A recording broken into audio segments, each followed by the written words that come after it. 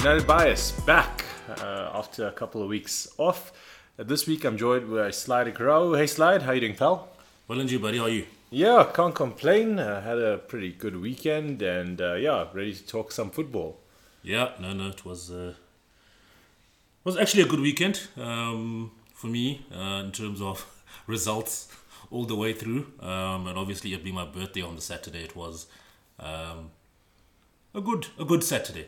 A good Saturday. Yes. A festive weekend. A festive weekend, indeed. As it were. Okay. Yeah. Well, with that in mind, let's kick things off. And I guess what better place to start than I guess title contenders Arsenal and Liverpool facing up against each other, and Arsenal coming off a little bit of a rocky run where they had no wins in 3 games not too long ago, facing up against this Liverpool team that was high flying, only lost 1 game all season. That was the dodgy one against Spurs, where some refereeing decisions went against them, and Arsenal ran away 3-1 victors at the Emirates.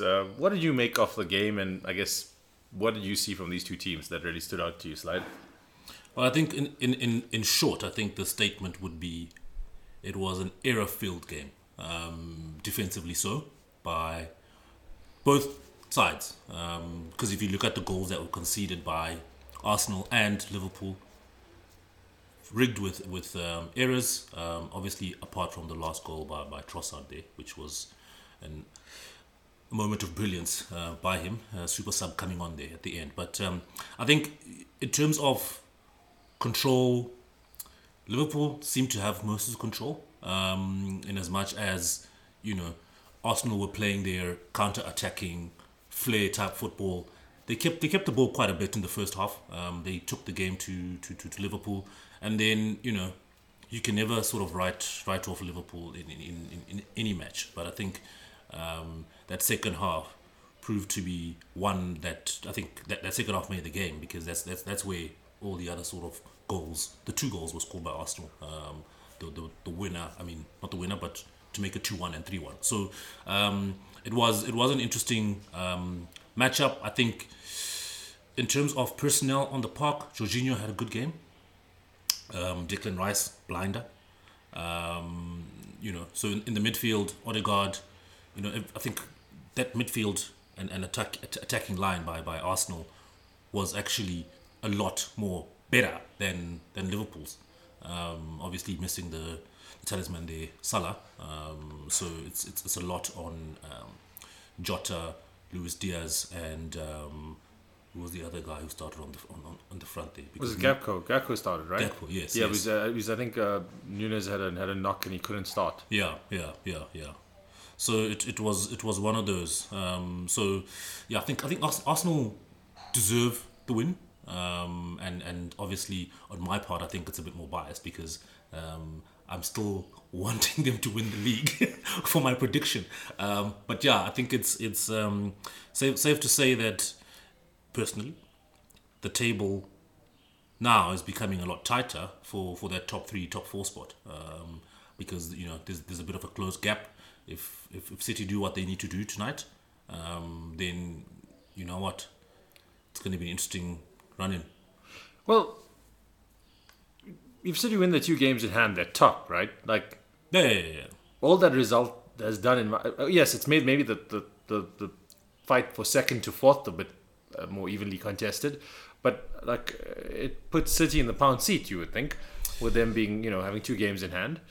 Yeah, City are a Rodri injury away from having a disaster. That's what I think. So let's see. I mean, KDB's come back. He's starting to get a bit of form. So let's see. I mean, but KDB's no Rodri. They play different roles in the team. So and we all know how they tend to crumble when Rodri's not available. So your hope for the season being interesting is that Rodri gets injured. 100%. Yeah, that's okay. Yeah, you really want your predictions to come true. No, let's go back to the game.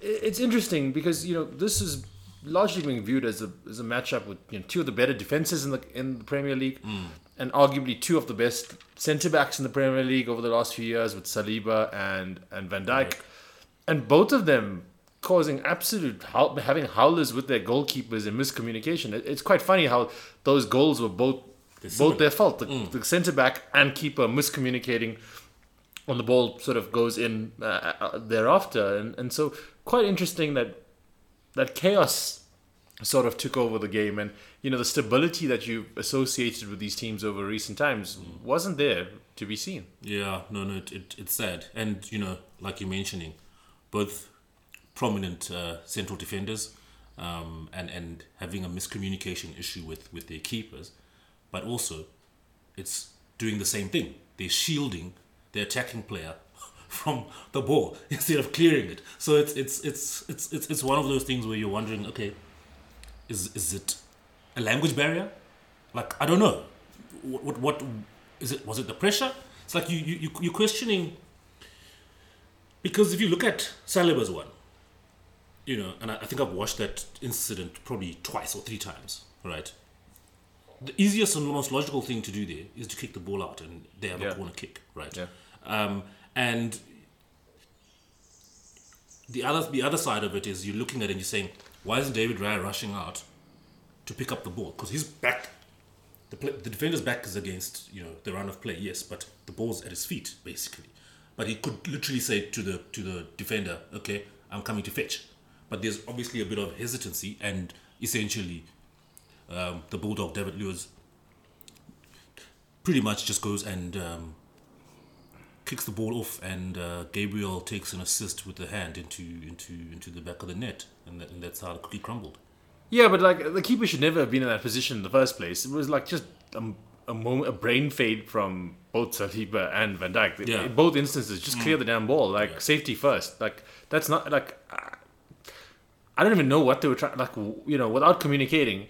Like, even it's not a position where you want to put your keeper under that kind of pressure. It's unnecessary.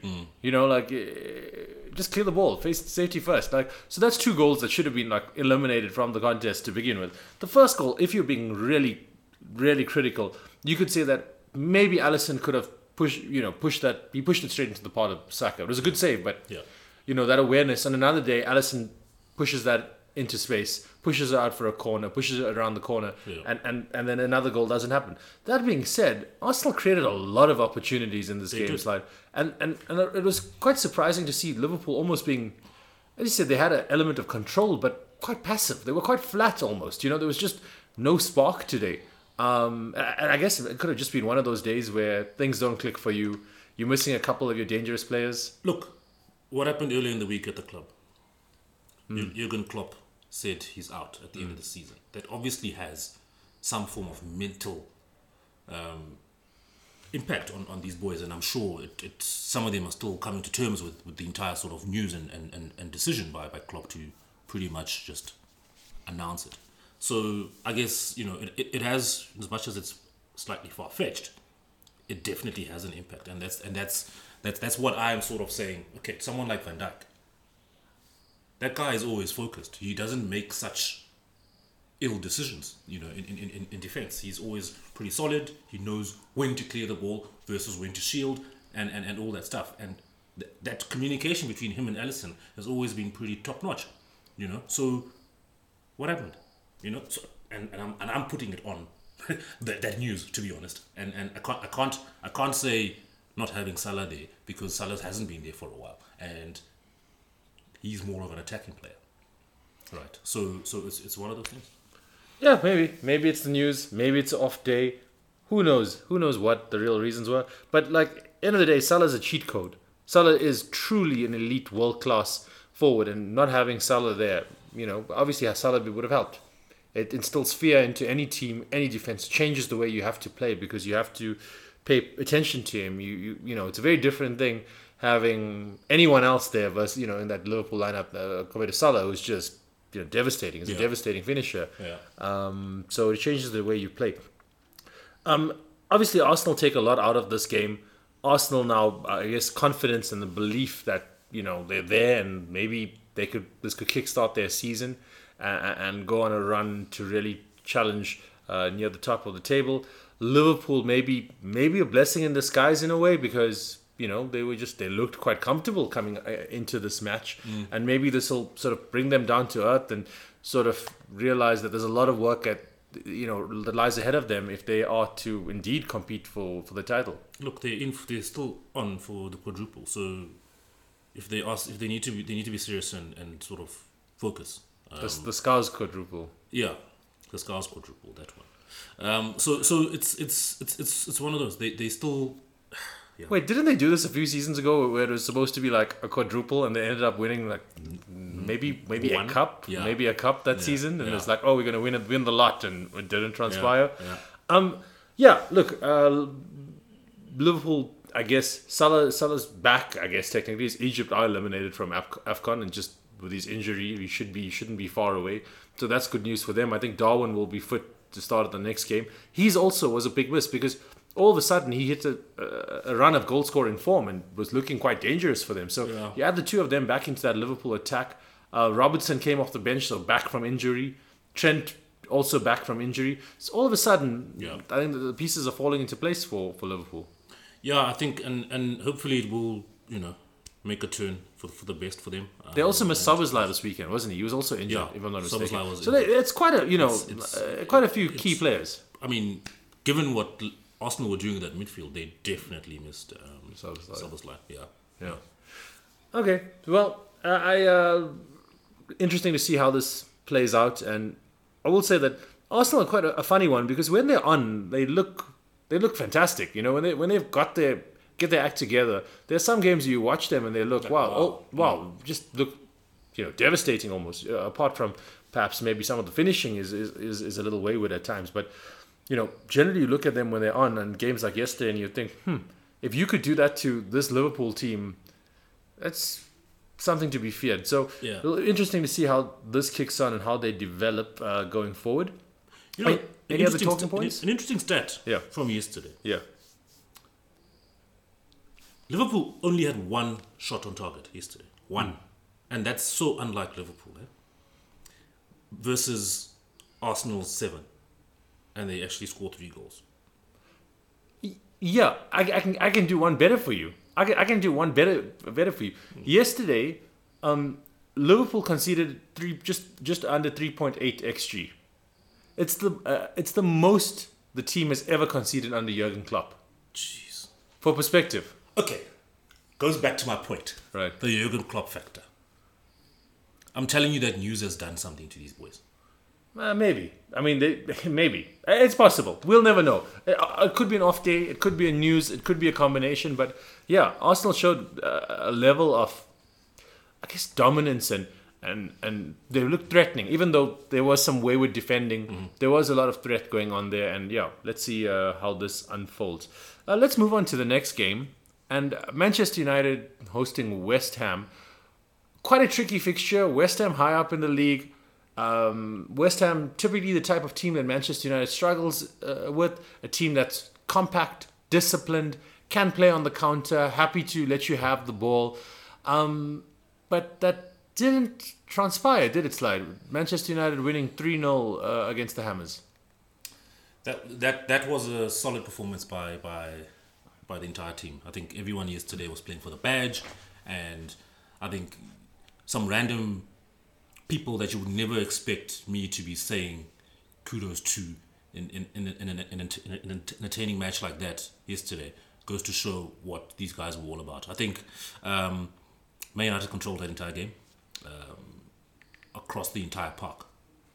The front three, they started passing, and you see what happens when you start passing to each other. Goals start flowing.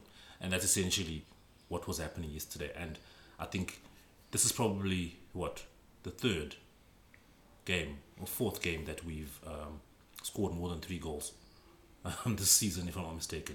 But it's one of those where if you're doing the right things, and the simple things, correctly, the results will come. And that's essentially it. I mean, if you look at the goal that Hoyland scored, with his weaker foot. Drop of the shoulder, cuts in. Yeah. That was a brilliant goal. Okay. But I mean, just to talk about the control of that midfield, Casemiro, Bruno, Mainu. Those guys, I think we spoke a few times on this podcast that combination will probably get us places, and we need to sort of build, not say around, but if we get an understudy to Casemiro, right, who's of his stature and mold, we'll probably start doing some serious things with that midfield. And Mainu, what a revelation that boy is, eh?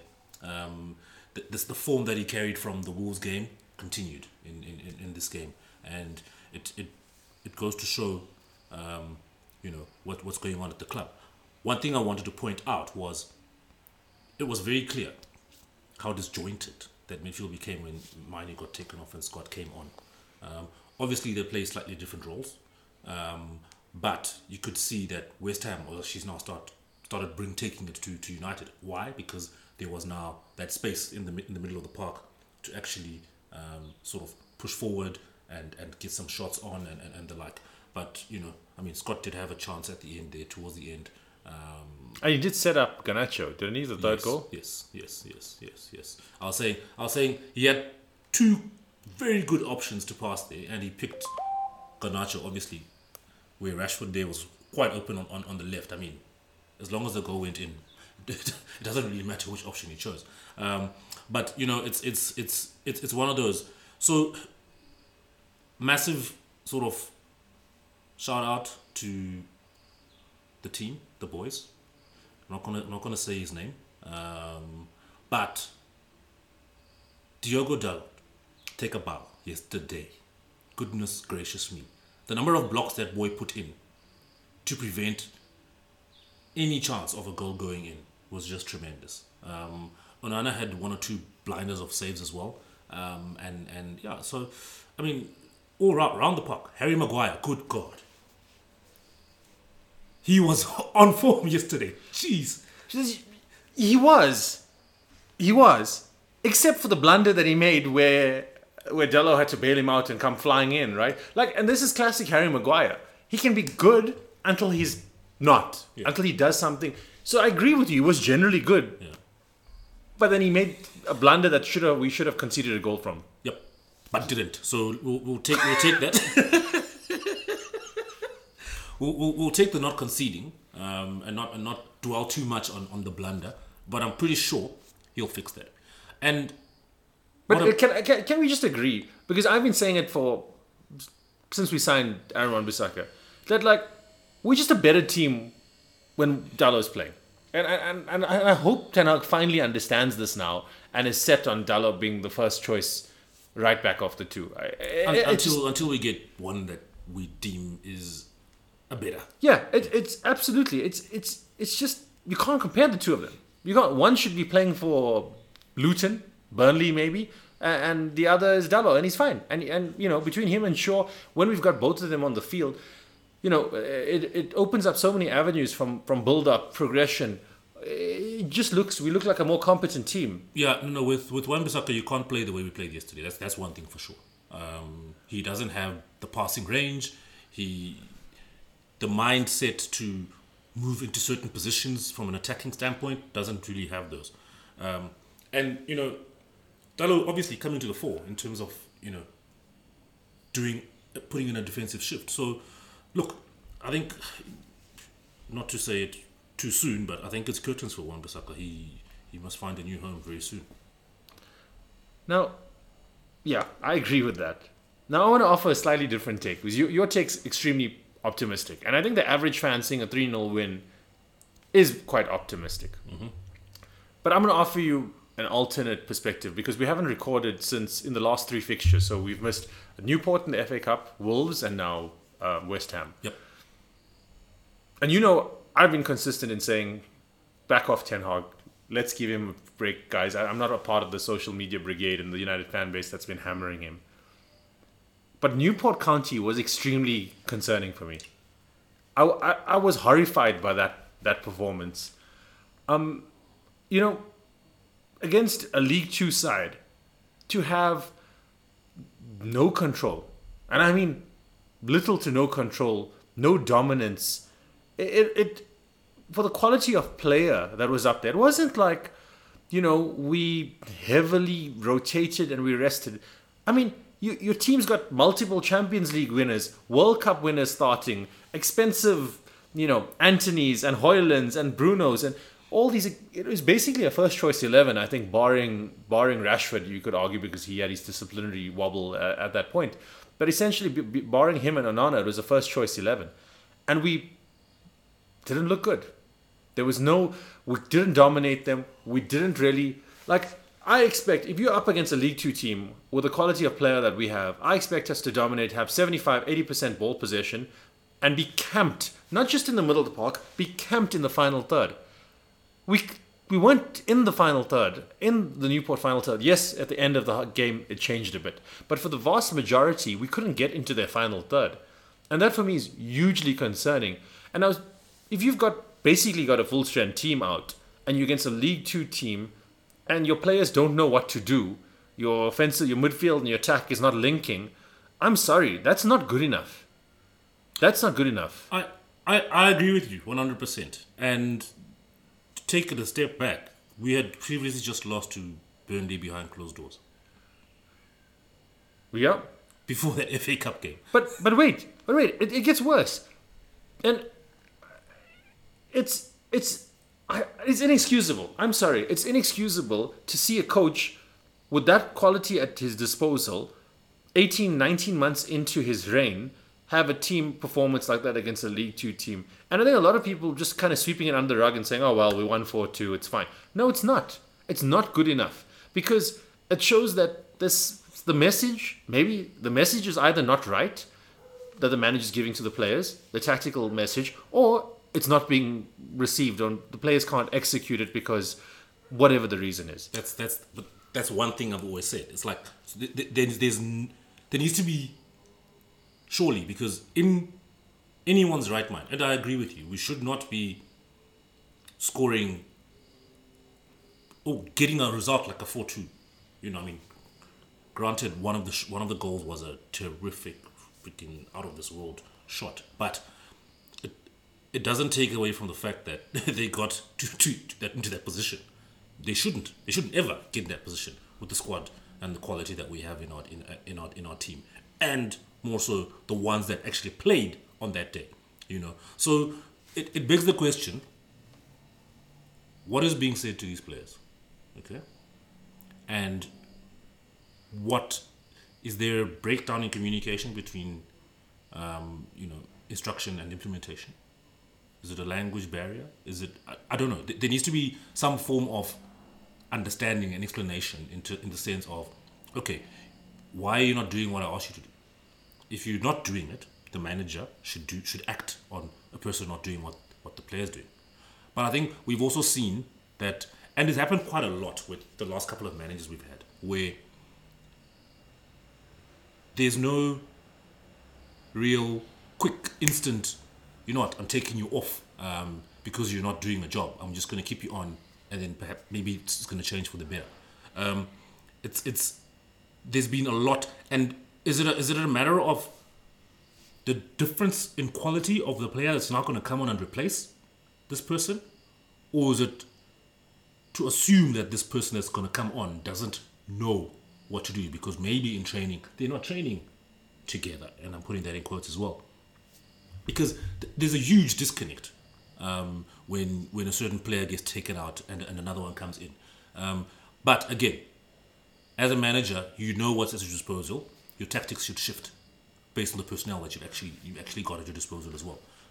In as much as you're meant to be hammering your ethos and tactics into your team day in, day out at training, and for them to sort of adapt to that, you should be able to shift things around based on the situation in the game. Yeah, and what you're referring to, absolutely, is in-game management. Mm-hmm. And that's something peak Jose Mourinho, for example, was very good at. I remember numerous times him whipping a player off in the first half, let alone waiting till half-time because the system wasn't working, something needed to be tweaked.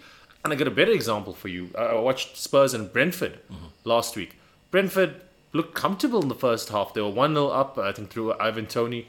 Spurs didn't look at the races. They couldn't figure out what was going on. At half-time, Ange brings on Brennan Johnson and Højbjerg. can't remember who he took off now, changed the shape. He basically went like all out attack. It was kind of nuts. He had like 5 attackers on that. He changed the way they played, changed the system a little bit, and they blew Brentford away in this next 20-minute period. Yeah. Like the tactical in-game management, that flexibility to just change things. And that's maybe part of the criticism, I guess, leveled at Erik ten Hag. But, like I said, that's the first time I really thought, ooh, this isn't it. This isn't it. And then if you look at it, Newport, 17 shots. We faced 17 shots by Newport. Next game against Wolves. Okay, we win the game 4-3. 16 shots against Wolves. West Ham, 22 shots. You cannot allow that much and that quality of opposition to have that many chances at goal. Yeah. We're not talking about Man City, Liverpool, Barcelona. No, Barcelona's a bad example. Barcelona 2010. We're not talking about those teams. We are talking about really a League 2 team. Wolves, West Ham. Like West Ham aren't a dominant football team. They're counter-attacking, and for them to get 22 shots off, it's a bigger problem. And so while there are green shoots of, I guess, Mainu and the like, and Højlund scoring, I think it's 4 or 5 Prem games in a row now. He scored. Yeah, he scored 4 and 4. Yeah, there are green shoots, but overall, I'm really worried about the direction of the team, and I just think that we've got most of our players back now. There's no excuse. There's no excuse to see this, and so Erik ten Hag really needs to turn this around. Otherwise, he's going to be looking for a job come the end of the season. Yeah, and I think Ineos, obviously, with their sort of appointments that they're going to be doing and making, already before announcing the sports director, I think he's already got his plan that he's delivered to the Ineos group, and they probably said, okay, cool, no, we're happy with this. So whether Ten Hag is a part of the process or not, we'll have to wait and see. But like you're saying, he needs to turn things around almost immediately, because having to face 22 shots in a game is unheard of. It's ridiculous, because if we are now up against a better quality squad or team, that's when we're going to concede 7 goals, because now it's not just going to be just a shot. There's more chances of them to be finished. Yeah, and therein lies the problem, right? Like, so the system isn't working. Something needs to give, and he needs to find a solution for it very quickly. So, like I say, like a scoreline can sometimes paper over what's actually going on, and let us enjoy. No, we mustn't enjoy it, because the reality is performances. That's why performance ultimately matters, not scoreline, because you can get lucky, you can get a bit of variance go your way and win a few games. Like yesterday's the West Ham game. West Ham won the analytics tells you West Ham should have won that game. So performance needs to come right. When your team's performing well, overwhelmingly the results will follow. That's typically how it is, right? And that's a sign that there's something's working. The management team, the coaching team are working on this pattern. The players know what they're doing, and maybe a bit of variance doesn't go your way. Then you can be like, okay, it's going to turn it on. But when you get results and you kind of can see the cracks all over the show, it begs the question where we really are. So, yeah, interesting period coming up. Just to go back to the positives, Højlund and Garnacho, Mainu in particular, the three youngsters, I mean, that iconic celebration over the weekend, all hugely talented. And like, to be clear, people have a way of getting carried away. Mainu is a very good player, right? Yeah. And so is Garnacho. But like, to be clear, they're good for their age. They're not just great as a midfielder and a winger, if you want to call it. They're nowhere near the finished product. And I guess 100%. the excitement is about the potential, but it's easy to think, well, like these two guys probably shouldn't be starting for Manchester United. They shouldn't be starting for a team with aspirations to win a league. Yeah. They're not good enough. They're not there yet. but they're exciting bench options that should be available and you develop and you rotate in. So it also is worrying that these two boys, even Hoyland to a lesser extent, shouldn't be starting every game.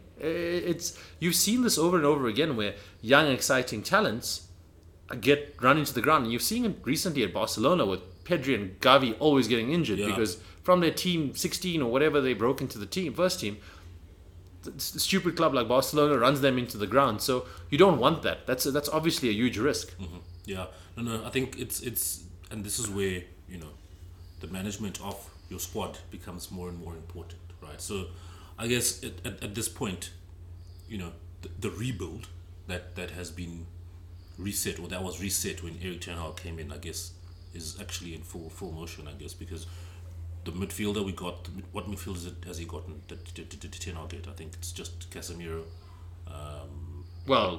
Amrabat. Mount hasn't been available practically half the season. So let's see. He's almost back. So let's see what that means. And what that's going to mean for the squad. Is Mine now going to take a back seat and Mount come in? What's that going to look like? And those are the things that, if those combinations start becoming more and more solid, and we've got that exciting element of a Garnacho coming off the bench or a Mainu coming off the bench, then we know we're onto something. Just on the signings and on those midfielders, just for what it's worth, I think Casemiro's finished. No, I totally agree with you. I think he's lost that step, and he's always reckless, missing a challenge. It's becoming more and more apparent where he's going late into challenges. He's just missing it. I think he's dropped a little bit. You lose just a touch of pace, or you can't reaction times are not what they used to be, and I think you're starting to see it, which is obviously a problem for a guy on massive wages, and that you obviously need to shift. Yeah, look, I think it which is why I mentioned getting him an understudy that is to come in while he's still around, because to then try and reset and look, unless you're getting someone who's already set, but obviously not of Casemiro's age, you want someone who's going to come in and hit the ground running, which is what we've always expected from all of these signings that we've gotten. But geez, people tend to struggle when they come to United. I don't know what happens there, but yeah, I think that's pretty much the story of the United West Ham game this weekend, and I think I'm going to keep riding the 3-0 wave until the next one. I'll let you enjoy your 3-0 victory slide with me being a little more dour and pessimistic. Okay, let's just quickly touching on some of the other results. One of the interesting ones, Newcastle 4, Luton 4.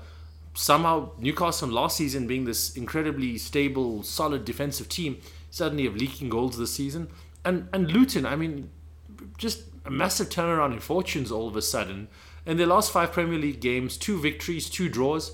So 8 points garnered by Luton. And, remember the beginning of the season, I think Ruben, I think, was the one who made the shout of Luton to finish last with a record low points total. And while they may still and probably will get relegated, he's not, he's very wrong on that. So, interestingly, I think Luton's form has been that way since we haven't had a recording with Ruben. That's true, yeah. Yeah, so I think it's one of those things. They've been on a good run. It's with the situation at Ginger Mourinho's club there, it might work out to their advantage, and they might sort of stay up. Because it's Everton and it's Forest potentially with another with additional penalties coming up. Yeah. So it may well work out. So just hats off to Luton. Just an incredible story. Yeah, incredible story. Hammering Brighton, holding Newcastle. Yeah, 4-0 demolition of Brighton. They've scored 8 goals in 2 games. Just think about that. Luton. And they're not against mediocre squads. Right. Tremendous result, and they need to be, I guess, just an example. Just wow. Guess who they play next? Who do they play next? The next fixture they host Aston Villa. They're away to Palace. Then they host Forest. Then Spurs and Arsenal gets a bit tougher thereafter. But yeah, Luton, tremendous job there. The next one was, and the one that kicked off the weekend, just an interesting one to note. Spurs versus Everton, travel to the Toffees, and Everton deserved to win that game. Everton were fantastic. Once again, Ginger Mourinho doing the magic. Honestly, it was one of the flat performances of Spurs this season. Sort of similar to Liverpool in a way, where they were a bit subdued. They weren't themselves. They weren't playing with the usual verve and high line that you've become accustomed to. Something just didn't click on the day for Spurs. And they Everton got the late winner in the Brantwaite, I think in injury time. So fantastic results. Gives on winner, the draw. But the interesting observation was that if you recall last week when Spurs played City, one of the City players basically sat on Vicario, sort of leaning into Vicario, and from the resulting corner, Ake bundles in the winner, and basically every set piece in this match, Everton implemented the same tactic, having a man sit on Vicario, leaning into him. And to be fair, I thought surely that's VAR is going to do something, because if you're leaning into a goalkeeper and you have no intention, like they did and basically every set play. While it does seem soft, I don't see how that's allowed, because there's no intention to play the ball. It's I'm going body to body to try and lean to back in as much as I can to the goalkeeper without getting penalized, and I find that bizarre that VAR didn't do anything. Yeah, look, like you're saying, soft to contact sport. I mean, yes, you are leaning into the guy, but what are you doing? Just leaning on him, like you're leaning on the post. It's yeah, but there's a difference between a post and a person, right? I know, I agree. And then you preventing the goalkeeper needs to jump to claim the ball. You're preventing the goalkeeper from doing that. But if the goalkeeper attempts to jump and you're still leaning on him, then it's a foul. I don't know. So it's obviously to distract him and get him off. But obviously, once the ball has been kicked, VAR can intervene, especially if he does attempt to jump and the ball's coming through to him.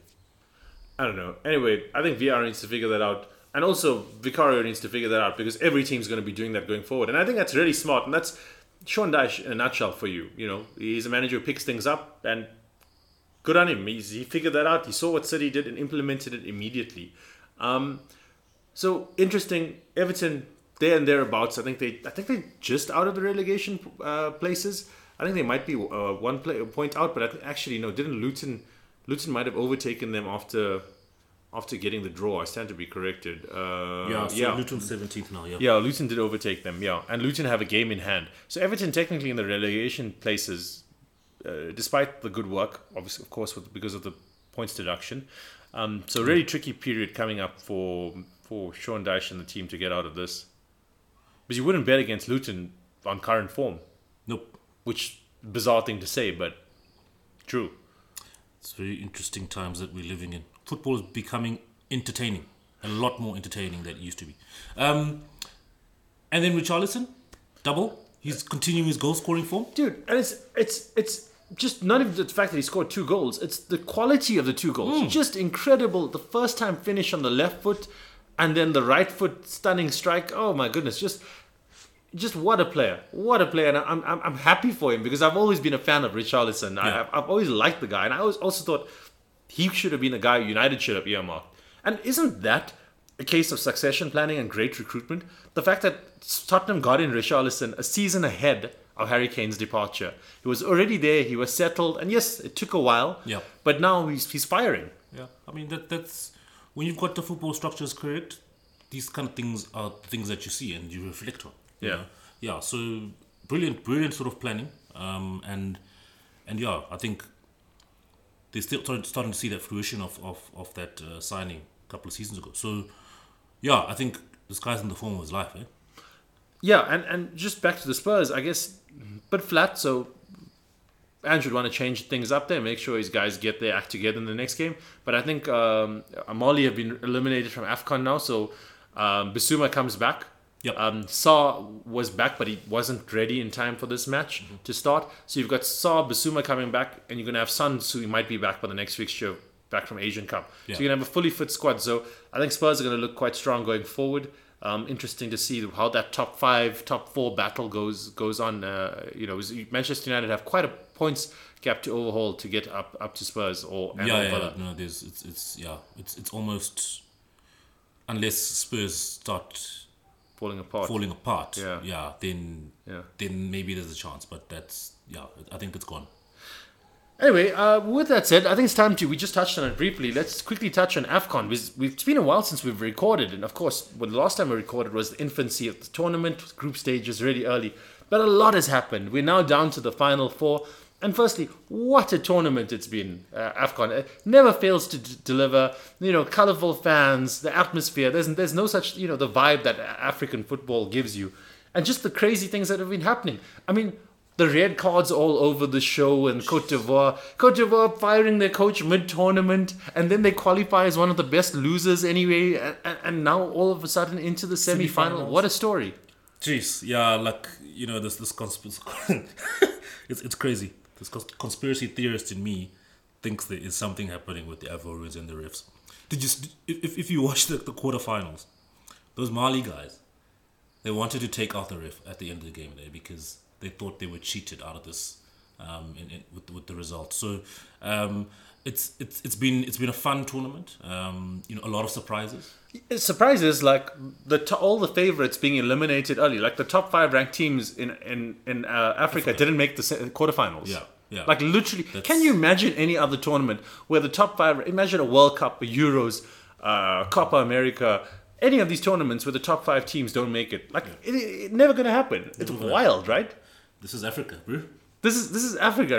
No place for sissies. And of course the other big surprise was South Africa making it through to the semi-finals for the first time in 24 years? Was it 2000? Yeah, since 2000. Yeah. Bafana Bafana making it through to the semi-finals. And interestingly, South Africa, quite a different story to a lot of the other countries where you've essentially got your players playing all over the world. South Africa, because the PSL, the local league, is so strong and is wealthy, a lot of players don't have that incentive to go abroad and go to Europe and play in these other leagues. Yeah. So, I mean, with Mamelodi Sundowns contributing 8 starters for Bafana Bafana, plus Percy Tau, who used to play there, was at Akli now. Yeah. It's technically 9 Sundowns guys in one team. Yeah. It has to help the chemistry and the cohesion. Exactly. Among it. So, I guess thanks to Mamelodi Sundowns and Coach Rulani there for helping us get to the semi-finals. I mean, they've all kept their their sort of team morale and the entire sort of thing through to Bafana Bafana. They've just changed just a few things and the kit. Yeah. And I mean, of course, Bafana Bafana had to go through arguably the toughest quarterfinal with Morocco, the tournament favourites, fresh off a World Cup semi-final, defeating Morocco with Sofiane Amrabat and the boys there, creating nice North African tears, thanks to Bafana Bafana. But again, it doesn't get too much easier because, of course, getting past Cape Verde, and now all of a sudden having to come up against Nigeria, our arch nemesis in many respect, with the favorites that are leftover favorites, stack squad, the likes of Osimhen and friends. The most valuable squad left in the tournament as well. So it's not going to be easy for Bafana Bafana in the semi-final. Nope, it's not. And I mean, interestingly enough, the 2 times that Bafana had played Cape Verde before this past Saturday, they had not won. Which, again, is a huge credit to Cape Verde and with their tiny population. Yep. It's astonishing how they're able to compete with these bigger nations. That game was so entertaining. And Cape Verde, they play this high press. So South Africa had to absorb quite a lot of pressure, in as much as they did try and attack a few times. But it was an entertaining game. The cohesion that we spoke about, everything was happening. Chances, a lot of saves from Williams. It was entertaining. The full 120 minutes that got played, and then obviously the penalty shootout. Jeez. What a thriller. To be clear, the 4 saves that Ronald Williams made in the penalty shootout, 4 saves in a penalty shootout, just absurd, absolutely absurd. First time it's happened. I think I heard a stat somewhere. It hadn't happened in the old old European Cup. It happened there at some point, but it hasn't happened at a national tournament. So what an outstanding way to get through. So yeah, it's been a good run to be South African. You got the Rugby World. We were Rugby World Cup champions. We got Dricus du Plessis, who won the UFC middleweight champion recently, and now Bafana finally getting their act together and making it to the AFCON semi-final. So really interesting to see how that one plays out. And, hopefully Bafana can frustrate the Super Eagles and maybe go all the way. Predictions? Man, Bafana to take it on penalties. Bafana to take it on penalties. To have like one shot on goal in the entire game. Park the bus, frustrate the Super Eagles. And I don't know. That's more hopeful and being optimistic. But the fact is, Nigeria also haven't really clicked in this tournament. Yeah. They're getting results. They're not conceding many goals at all. They also had a bunch of clean sheets, but they're not scoring a whole lot of goals somehow. Yeah. So the hope would be that realistically you could nullify them and maybe get an opportunity and nick it somewhere along the line. Yeah, I just hope Bafana make it through. That's my hope and that's my prediction. I'm not gonna call Nigeria or Bafana in this particular semi-final, but in the other one, I think Ivory Coast is Cote d'Ivoire is going through. Like I'm not even gonna think about it. Yeah, it seems like destined with all the madness that's happening with Cote d'Ivoire that they're gonna take it. And also, I think there's a bit of bad blood with the Nigerians because they claim that they started Amapiano, which we all know is bogus. So Nigeria needs to get what's coming their way. I think that's it for today's slide. Next time we record, we will probably have AFCON winners. We might have AFCON winners the next time we record. Who knows? Yeah.